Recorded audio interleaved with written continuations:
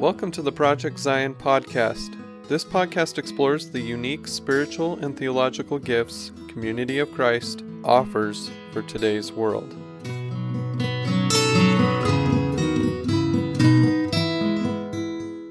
Hello, everyone. This is Brittany Mangelson, and welcome to another episode of the Project Zion podcast. We are going to be giving you an episode in our Fair Trade series where we talk about faith transitions and converts to Community of Christ. These are some of my favorite conversations to have, being a convert to Community of Christ myself.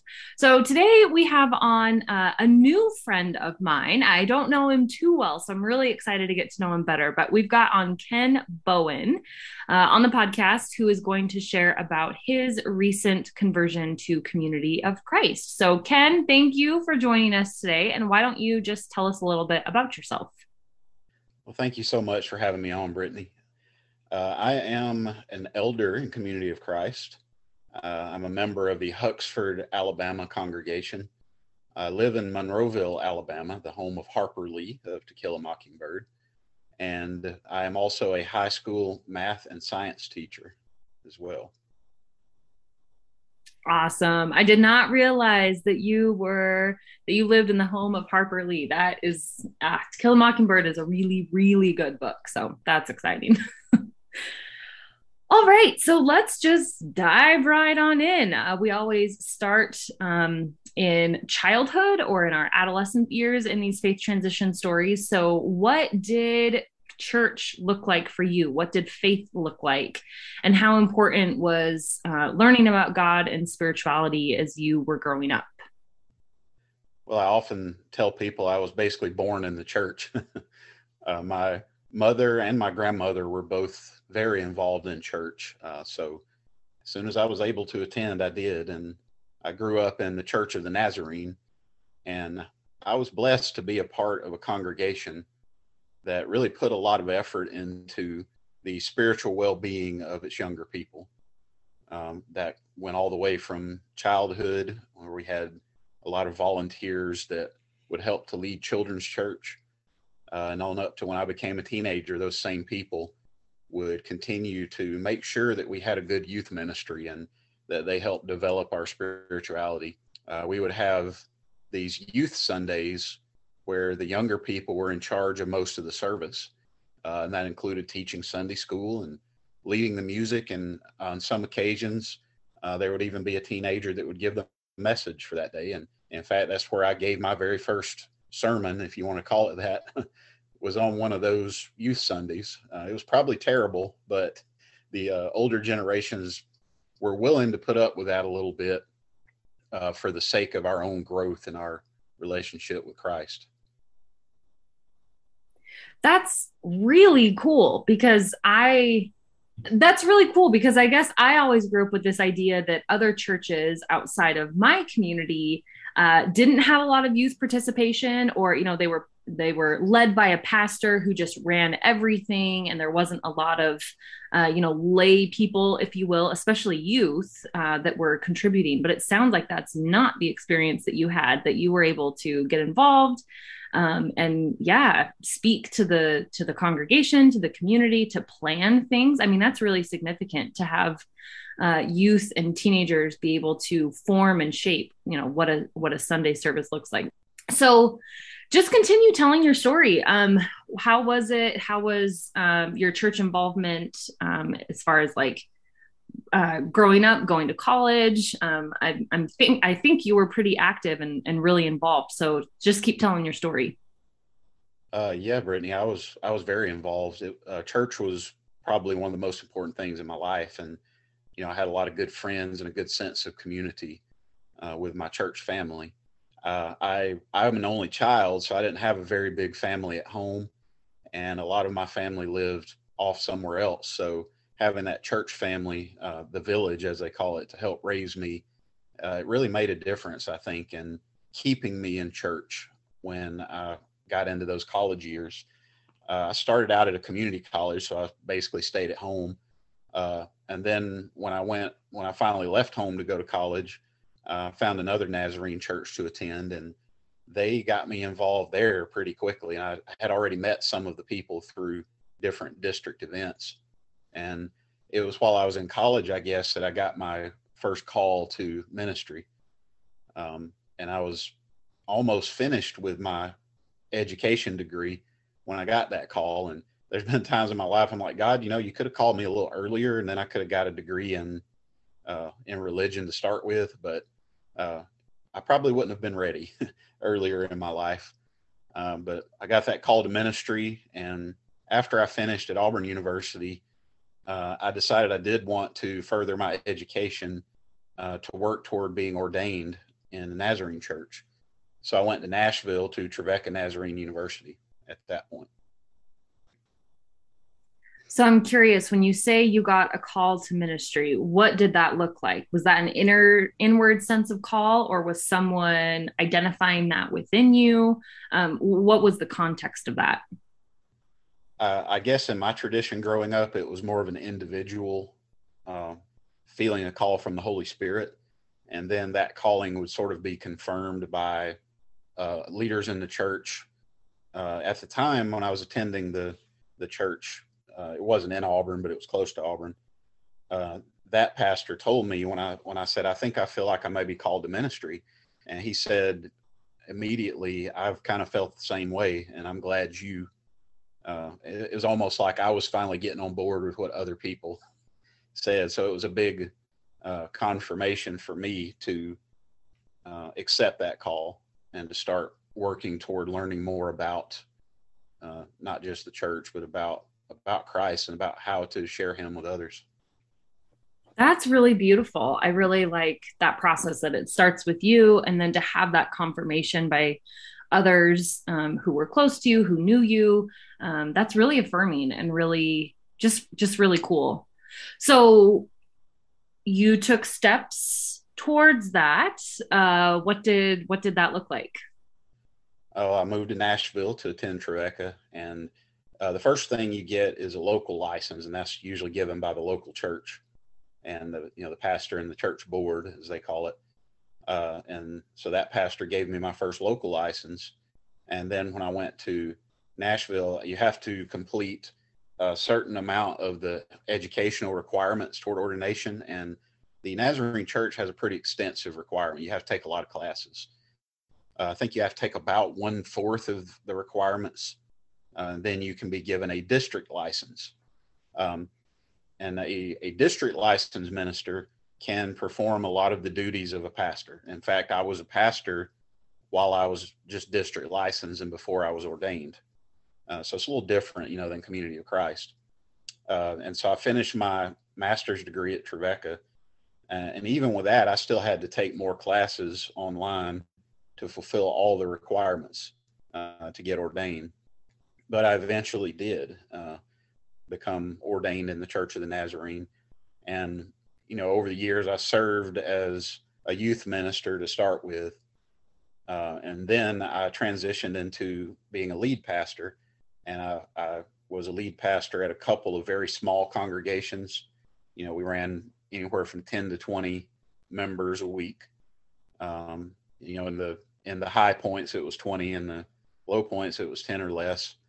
But that's what most of our congregations looked like. The congregation I grew up in, we would run 100, in my teenage years, which was pretty good size for the area.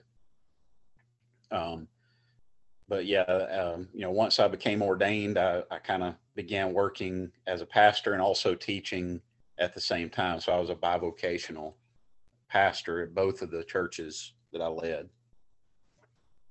And so overall, was it a good experience? I would say it had its ups and downs. Okay. And I would imagine every ministry did. One of the challenges I faced was there seemed to be a disconnect between the academia in the Church of the Nazarene, the university, and the leadership of the church, and some of the local congregations. And I would imagine that had a little bit to do with the area that the congregations were in, rural Alabama. They were heavily influenced by the other evangelical congregations in that area. And even though I would try to preach, our doctrine and what I learned, there was a lot of pushback from that. between those that knew better from watching TV preachers, But, there were also people who were very open and accepting to the word. So it was a little bit of both. Mm. And one of the hardest things, I guess, during this time of ministry was I had a very troubled marriage. I got married while I was at Tribeca, and my wife at the time struggled off and on over the years with eating disorders. And she never got the help she needed, and it really impacted our ministry, I believe, because she was going through that during those times. That's really difficult to juggle the family stuff behind the scenes. And, especially maybe if it's something like an eating disorder, maybe everyone's not fully aware of what you're trying to juggle. And then also to show up and be a minister and be present for other people. That's a lot to juggle. So where did you go next? I'm curious to know maybe the rumblings that had you starting to look for other faith communities, your eventual, leaving that church and then finding Community of Christ. So how did you get from being pastor to where you are today? So in 2019, I went through a divorce. And I guess that's one of the hardest things I've had to go through. And it really made me start thinking about, what do I do next? The church where I was pastoring at the time, they were supportive in that they let me stay on as pastor. I've heard stories of pastors going through divorces and the church immediately just says, you're gone. This congregation didn't do that. So I always speak well of them for that. But at the same time, I didn't feel a lot of friendship and support from that congregation. There was a lot of Sundays. It would have been nice if someone had said, "Hey, do you want to go to lunch?" But that never happened. And there was not a lot of outreach from the people asking, "How are you doing?" That sort of thing. It was almost expected that it not be talked about. And in fact, I had a member say one time, I said something about it at a Wednesday Bible study about, I basically told them I was struggling a little bit, and the gentleman, maybe well-meaning, but he said, "It's probably better if you just don't bring her up." And so I didn't feel like I could talk about it there. And at that point, I'd honestly made plans to resign and move back to my home area in Randolph County, Alabama, East Alabama, and kind of start over from there and see, where I wanted to go next. But it was during that time in early 2020, March of 2020. That was when I met Alicia, my current wife. And I guess that was what Alicia is my reason for being in Community of Christ. Give God the credit, but God sent Alicia to lead me in that direction. And we started dating in March of 2020, right at the beginning of COVID, the pandemic. And so we say, the pandemic was good to us. It's one of those things you hate to say, but it gave us a chance to get close and learn about each other's faith and decide pretty quickly that we wanted to be together and spend our lives together. Originally I thought, well, Alicia's going to join me in the Church of the Nazarene, and she's going to make a great pastor's wife, And so she, at the time we were meeting online because of the pandemic. And I had introduced her to a few of the church members that I had just seen in person here and there, but she had not been with me in a congregation aspect yet. But also during this time, I believe it was either late May or early June. I don't remember the exact date, but the whole nation watched on TV as George Floyd was murdered by police on camera right in front of all of us. And that and the protests that sparked after that led our little hometown of Monroeville to have its own local protest. And I was a pastor that had made effort. Our church was mostly white people, but I had made effort to reach out to the Black community. And we had some Black members attend. We had one join the church. And I just, after prayer, really felt like as a pastor, I needed to reach out to the Black community and let them know, hey, we are here to support you. We love you. So I went to one of those local protests and met some of the people and everything. And well, after that, I preached a sermon about racism that following Sunday. And it included a statement from our church, from the Church of the Nazarene, official statement about racism. And a couple of days after that, I got a phone call from the church secretary. And she said, a lot of people are upset about you going to that protest and about what you said in your sermon. And so I tried to reach out to those people. Thankfully, the secretary, she was okay. Like, she didn't like it, but she wasn't going to hold it against me or, stop attending church. But the other people, they wouldn't answer their phones. The one that did answer his phone, I tried to get him to sit down and talk to me. He wouldn't. So, it was just complete ghosting from full-grown adults that wouldn't even have a conversation about a disagreement. And so at that point, it wasn't long after that, we actually started meeting in person again, but I only had one member to attend for like 3 weeks in a row. And then Alicia and her mother also attended to support me. But we talked, Alicia and I talked, prayed a lot about it. And I decided, I'm going to have to resign for my good and the good of this congregation. So I put in my resignation. We set a date for my last Sunday, which was very soon after that. Again, one member showed up my final Sunday, and I knew that was the right call to make. At that point, we had planned on attending a different Nazarene church. We have a few in our area, so we attended one of the other congregations, and there was just some things that made us feel unease. One thing is some of the people there didn't go by the mask and social distancing regulations. Also, there was just some theology that was going on that Alicia and I both were uncomfortable with. So we said, well, we'll try the other Nazarene church. Well, we got in the car on a Sunday morning, and Alicia got very sick on the way to that church. So we had to turn around and come home, and we never went to that church, because it was after that Alicia asked me, can we try my church? And I had already, looked into Community of Christ. I'd gone on the website. I checked y'all out, so to speak. And I liked what I saw. I love the enduring principles and the mission initiatives. They really spoke to me in the kind of ministry I wanted to do. And so at that point, I didn't really have any reservations about attending. And so I went with Alicia one Sunday when they started back meeting in person.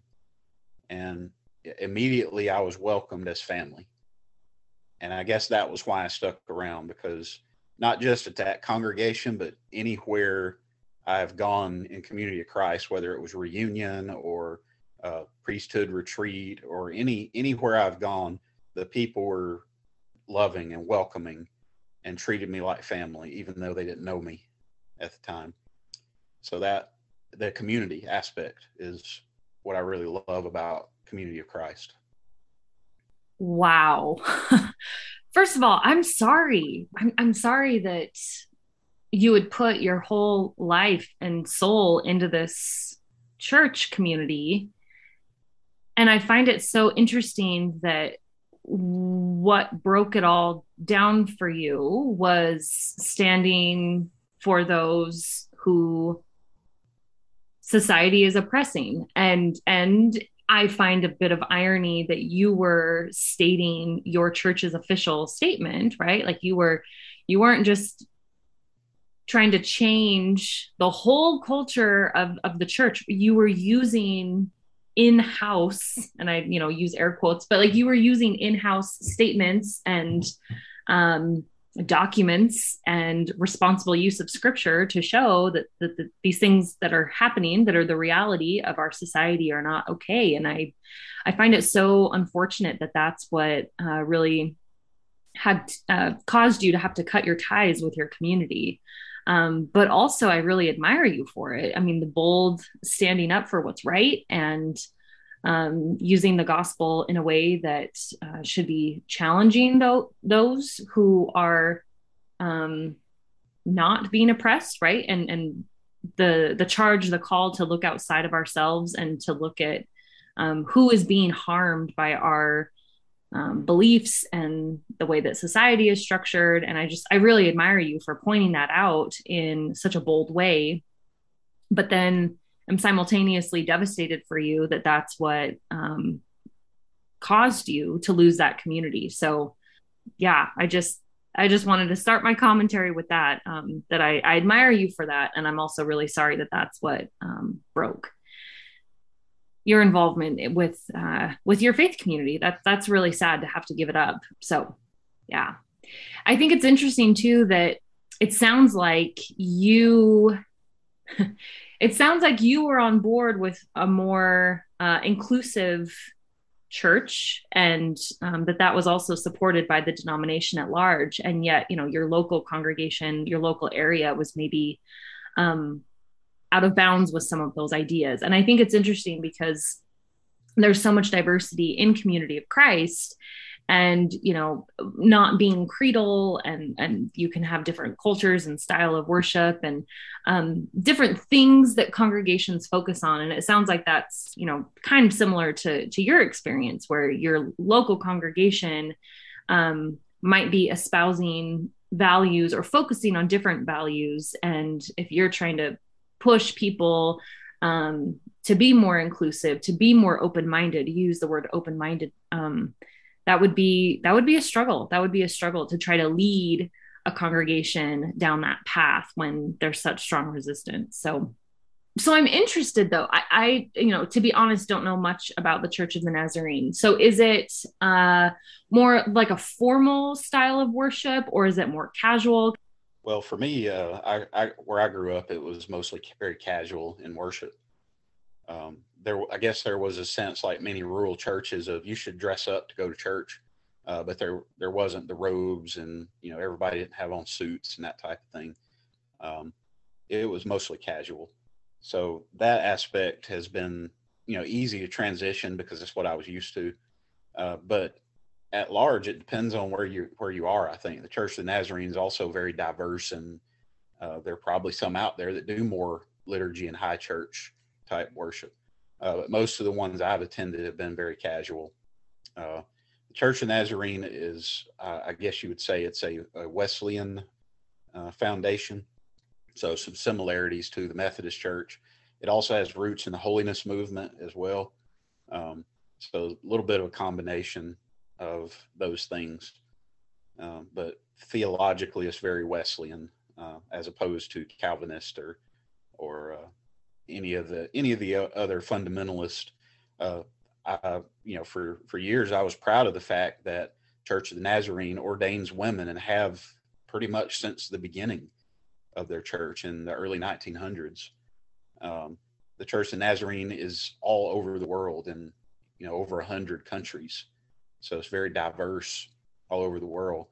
But unfortunately, I think they allowed themselves to be influenced by the fundamentalist movement in the United States in the 80s and 90s. And so there was a period of time where you hardly saw any female clergy. Thankfully, that trend has reversed, and there are a lot more now, starting in the 2000s. But to me, it was a pitfall that the church fell in, that in some ways it did not recover from. And people like me, and I'm not the only one, there's many others like me that have had to find another place. I still love the Church of the Nazarene, and going to Trevecca is one of the best decisions I ever made. The faculty there, the professors I had there, they helped me to become more like Christ and learn who Christ really was and learn to follow him more closely.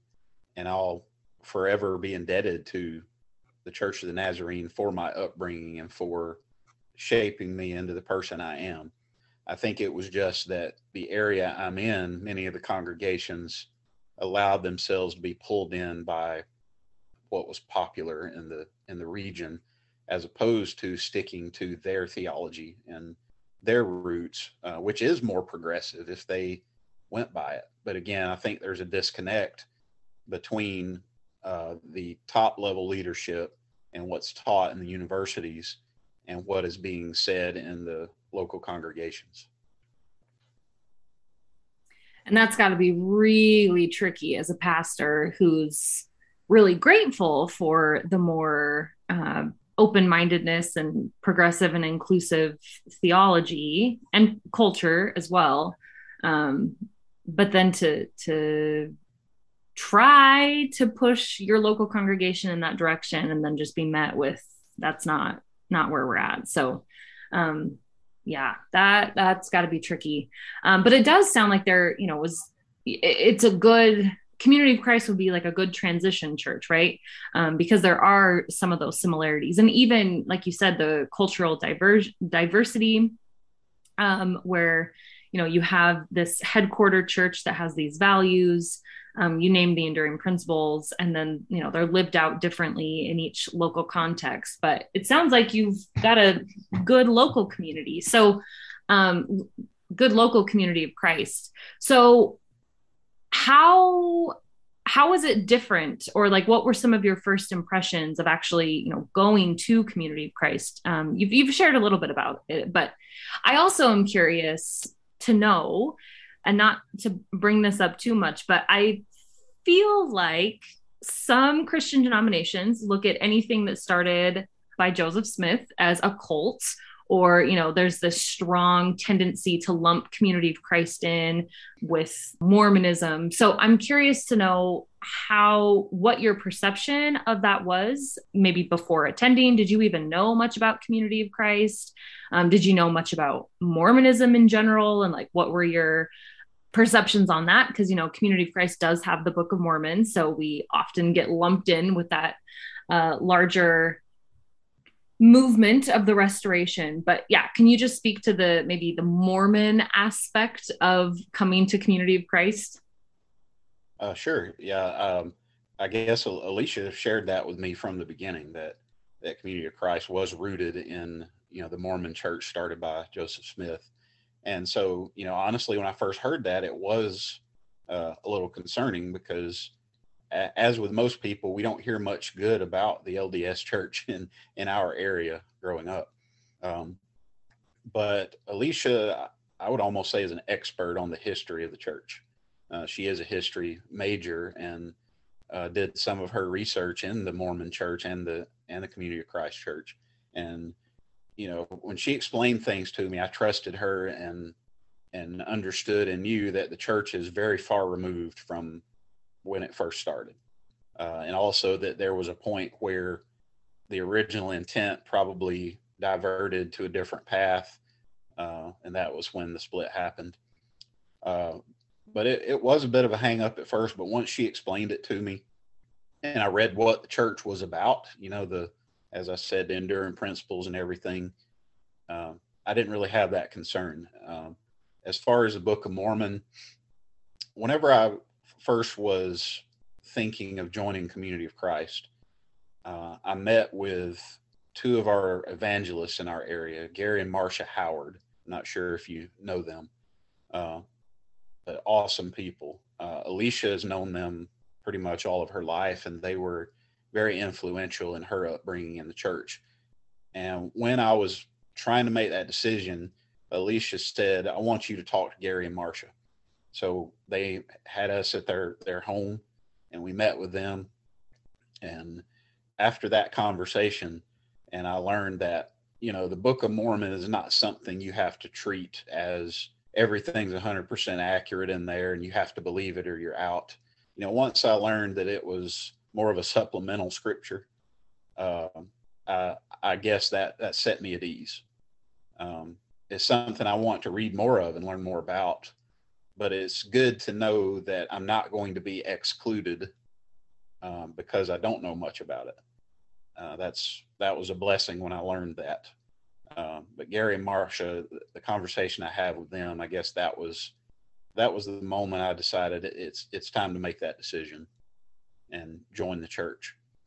And when I made that decision, and honestly, it was, I guess, after my confirmation, and I posted the pictures online and on Facebook and talked about joining Community of Christ. And I had one well-meaning individual message me on Facebook.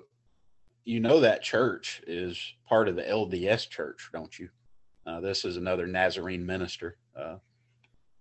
And I said to her, I just replied, my wife is pretty much an expert in that area, and we've already talked through all of this. And she said, well, she sent me a link to Wikipedia to prove her point, which somehow is supposed to mean more to me than what I had already researched myself and learned. Then I had another pastor who, this was after I was already ordained as an elder. This other pastor messaged me, you should sit down and have a conversation with an older minister in the Church of the Nazarene before you make this decision. And I told him, first of all, I've already made this decision. I'm ordained. And second of all, I've had a lot of conversations.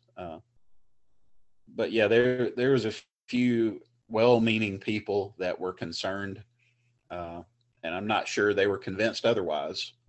But I was, and that's, in the end, that's what really matters, is that I was convinced, and I believe I'm in the right place. And I trust Alicia to help me navigate the history of the church and that aspect of everything. No, I thank you so much for sharing that. I really appreciate it, because I know that it can be challenging to try to explain who we are and how we have same foundational roots, but that does not mean that the deeply Mormon, if you will, parts of us, like the Book of Mormon, are any sort of requirement to have belief in, or a test of fellowship, or, you know, something that you must adhere to be part of the community. So I really appreciate, you know, your honesty in saying, you know, I don't know much about this book. I see it as supplementary to, you know, something like the Bible, that we are more rooted and grounded in, and that it doesn't have to be a big hang up, because no one's requiring you to believe anything about it. So I really appreciate the way that you articulated that, and the way that you are able to have honest conversations with folks that you still know from the Church of the Nazarene, that, you know, you trust your wife, you trust Community of Christ when we tell our own story and say how we do differ from the LDS church. And yeah, those would be really tricky conversations to have, I think. And so I admire that you've been able to navigate that. It sounds like you've been able to navigate that really well. So okay, so I'm curious to know what kept you coming back to Community of Christ. So it seems like if you, you know, you have obviously church leadership skills, and I'm fascinated with this idea of being a leader in a church to then being the new kid on the block, if you will, right? Like going from leading a congregation to then learning about a new church. I mean, that's, when you're in ministry, it can become your life, right? It impacts every part of your life. And then to suddenly be the person on the other side of that experience, learning about a new church, what were the things that kept you coming back, and how, I'm just so curious more about your conversion. What was that like to suddenly be on the other side of ministry, and what kept you coming back? Well, I think one of the big things is I really love how the priesthood is done in Community of Christ. I love how one person doesn't have to do everything. At least that's how it is in our congregation. Before I resigned from my last pastorate in the Nazarene church, uh, I had reached a point where I didn't like church anymore because I was burned out and it was just a job that I had to do on Sunday and sometimes Wednesday. Um, and I felt like if anybody was out, I had to step in because there weren't enough volunteers willing to serve in the church. So I often found myself having to lead the music and preach and sometimes teach Sunday school. And it just so many things fell on me. And coming into a church where you have deacons and priests and elders and teachers and in the same congregation that shared duties, it was such a breath of fresh air. It did help that when I joined Community of Christ, my mother-in-law is the pastor of the church. So she got me involved right away, even before I was ordained.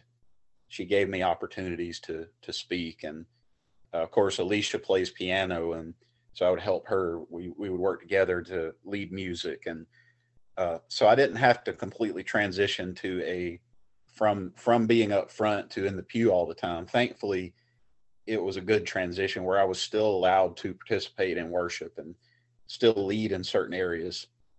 And, eventually leading up my ordination where I've been able to take even more of a role.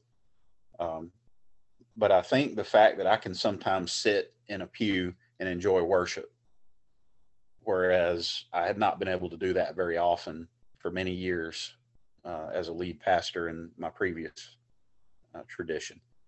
So just the aspect of priesthood was one thing that, kept me around and convinced me to become part of the priesthood myself. That's a really reasonable perspective to be able to kind of take a step back and relax and sit in the pews while also having opportunity to still serve. So it sounds like you were able to find a good balance and a good way to plug yourself into the community while also not feeling like you have to do everything and, fueling this burnout that you were already feeling from your last congregation. So yeah, it sounds like a really good community for you to have started attending.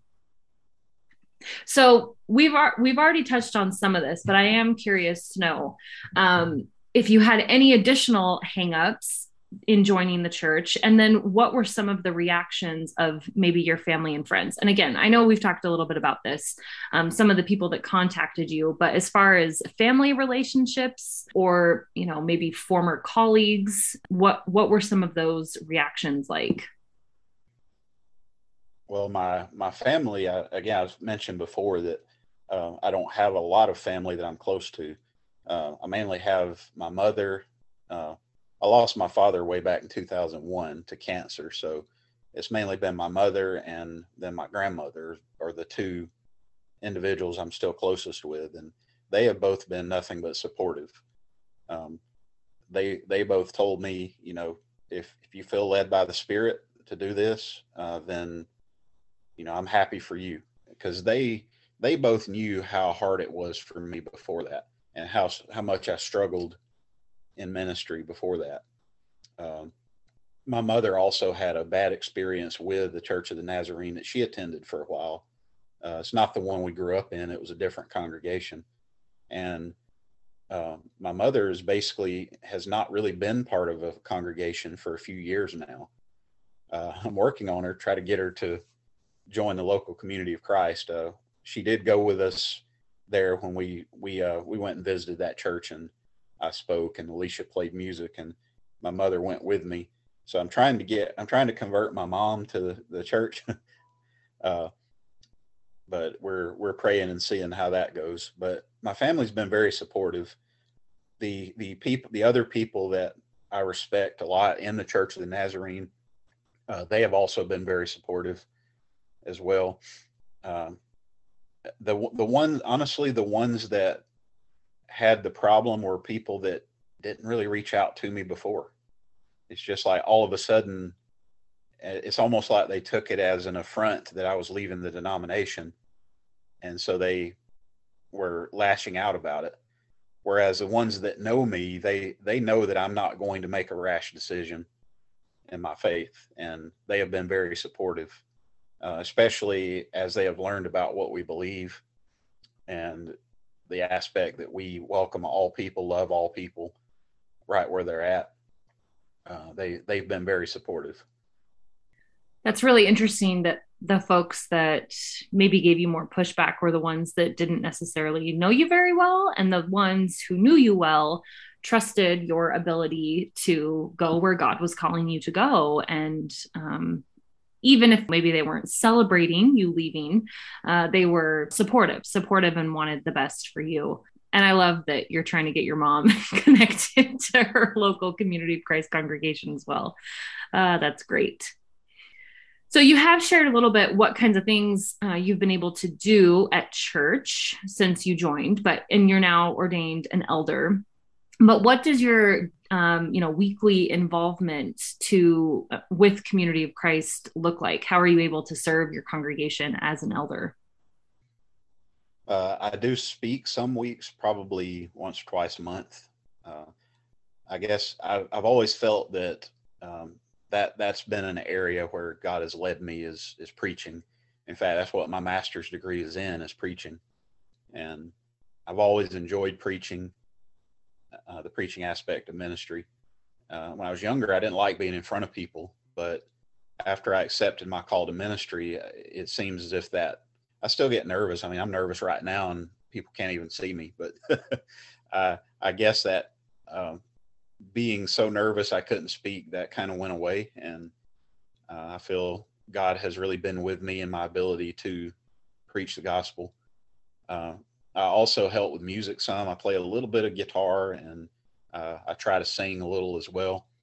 And Alicia plays piano and sings, so we try to play music together. So it's honestly varied from week to week. One week I may speak, another week I may help out leading worship.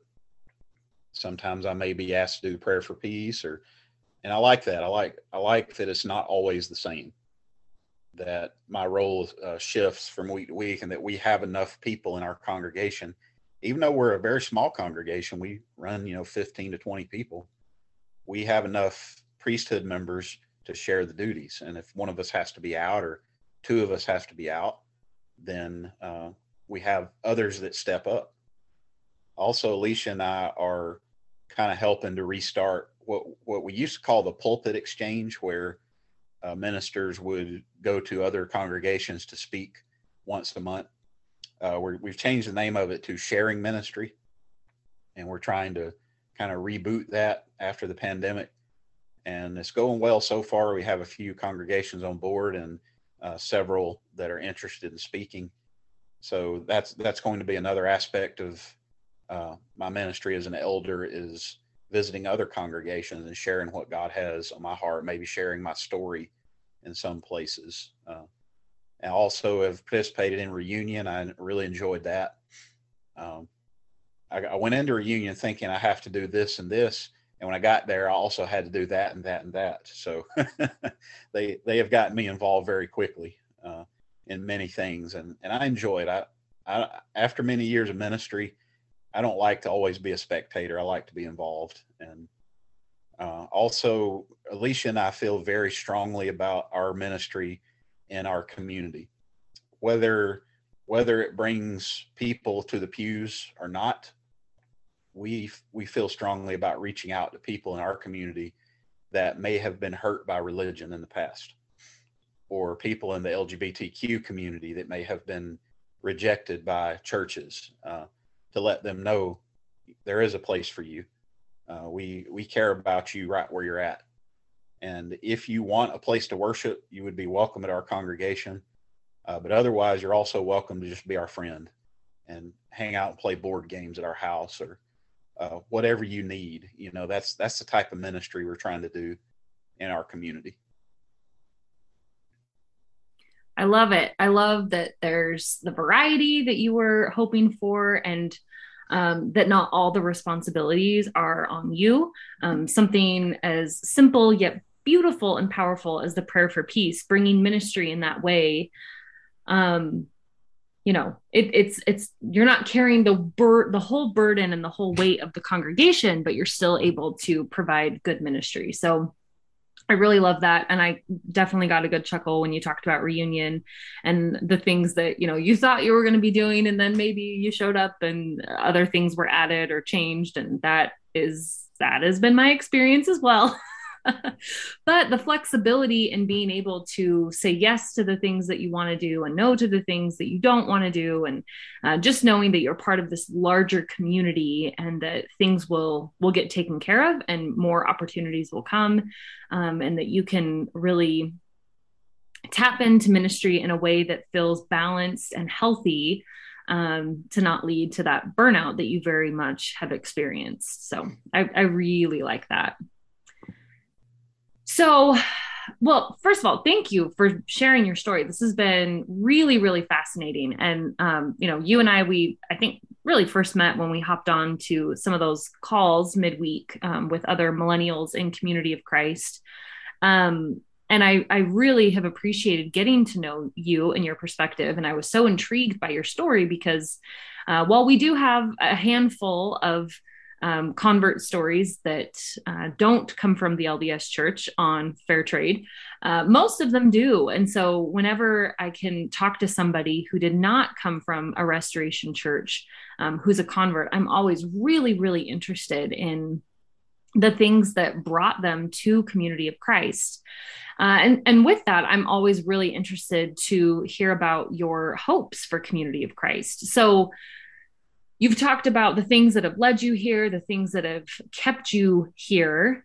What are your hopes for the future of the church? And if Community of Christ could be our best selves, what would that look like in your opinion? Well, I think it comes down to loving your neighbor, and whoever that neighbor is, whether they love you back or not. And I think whatever direction we go in the future, that's what it looks like, is who feels unloved, and that's who we should be going after. And again, one thing I've loved about Community of Christ is it doesn't, at least in my experience, it doesn't emphasize how many numbers you have at church. For years and years, I had to sit through things where people were given awards for numbers and growth, and often I sat there with no awards because the numbers were small. And I love that Community of Christ, it's just about loving people and ministering in the community, whether or not they show up on Sunday. And I think that's a role that we can really play, because there's so many out there that think that that's what it's about, that it's about getting people in your churches on Sundays or whatever day of the week, when it really should just be about going out into the community and loving people. I mean, I wonder if they counted Jesus's ministry based on how many people he had at temple. Well, we know he crowded them out sometimes, but Jesus had 5,000 people on a hillside that he ministered to, that he fed, that were hungry. And Jesus had people that were possessed with evil spirits that needed his ministry. And those people weren't in the churches, in the temples. And I think that's what our church should continue to do. I love that. I don't remember, again, I'm a newbie. I don't remember what Doctrine and Covenants it is, but the one that says, set your eyes on the horizon. Set your eyes beyond the horizon to which you are sent. And, the horizon is what we can see now, but we are to look beyond that and see, where is God calling us to next? And to me, it always looks like the ones that need love the most. I love the simplicity in that answer and the openness. Religion so often gets in our own way, and we so often overcomplicate things, especially when it comes to how different churches interact with each other and the labels that we put on one another, and the things that we resist as humans, right? But when it comes down to it, you started off that comment, which is simply loving your neighbor, no matter who they are. And I think what a beautiful takeaway from religion, right? After all of your theological education, after all of your experience leading congregations and transitioning to a new church, that's what it comes down to, is just loving your neighbor and being in a place where you can do that more fully, backed up with scripture. I love that scripture. And honestly, I can't remember the reference either. And I've been around just a little bit longer, but still I consider myself a newbie. I know it's 160 something. Yeah. Maybe 161. I'm not sure, but I'll try to be a better Community of Christ elder and learn my scripture references. But you've got the most important part down, right? And that's great. Like that's the whole purpose of this, living Christ's mission as our own, looking beyond the horizon, looking beyond our wildest dreams of what this inclusive community can look like. And I think that's the vision that we need to collectively have as a church. And I really appreciate, the new folks who are coming in that remind us that those are the things that have drawn us in. I can say the exact same thing. Those are the same reasons that kept me coming back. Those are my hopes for Community of Christ, that we can just further live into our mission of being Christ's peaceable kingdom in the world today. So thank you so much. It's been really fun getting to know you. And I kind of feel like this went by super fast. So I'm almost worried that I left stuff out. But is there anything else that you weren't able to share that I didn't ask, that you wanted to make sure you got in, or just any general final thoughts? Well, first of all, thank you so much for having me on here. I really appreciate the opportunity to share my story. And I think maybe my story is many others' story. I personally know others who have gone through similar experiences to me, and I pray that all of them are able to be as blessed as I was to land somewhere that will pick me up and pick them up and love them the way that I've been loved by Community of Christ. And whether that is Community of Christ or some other tradition, I've been very blessed that whenever I felt like religion turned its back on me, that I had a place that immediately accepted me. And I know there's a lot of people out there that haven't had that luxury, that may still be trying to find their home. And I just pray that they're able to do that. Thank you so much. And again, I just love the grace that is just like spilling from your mouth right now. And this idea that you just want everyone to have a spiritual home that is accepting of them, that is loving of them, that allows them to meet the God that they know and love. And I just really appreciate your open-mindedness. And again, I just hear so much grace just stringing through everything that you've shared today. So Ken, thank you so much for sharing your story. I know that it will help a lot of people not only be reminded of what Community of Christ has to offer, but any seekers that are listening who might be, still struggling with whether or not they want to pursue a different path. And I think that through your story, it's been made clear that as long as you follow your intuition, follow the Spirit, whatever label you want to put on it, that you'll be okay, and that you'll find a community that will love and accept you and will celebrate you for who you are. So again, Ken, thanks so much. It's been a joy to talk to you today. I've greatly enjoyed it. Thank you, Brittany.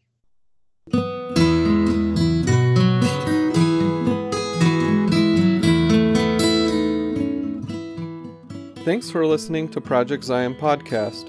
Subscribe to our podcast on Apple Podcast, Stitcher, or whatever podcast streaming service you use, and while you are there, give us a 5-star rating. Project Zion Podcast is sponsored by Latter-day Seeker Ministries of Community of Christ. The views and opinions expressed in this episode are of those speaking and do not necessarily reflect the official policy or position of Latter-day Seeker Ministries or Community of Christ. The music has been graciously provided by Dave Hines.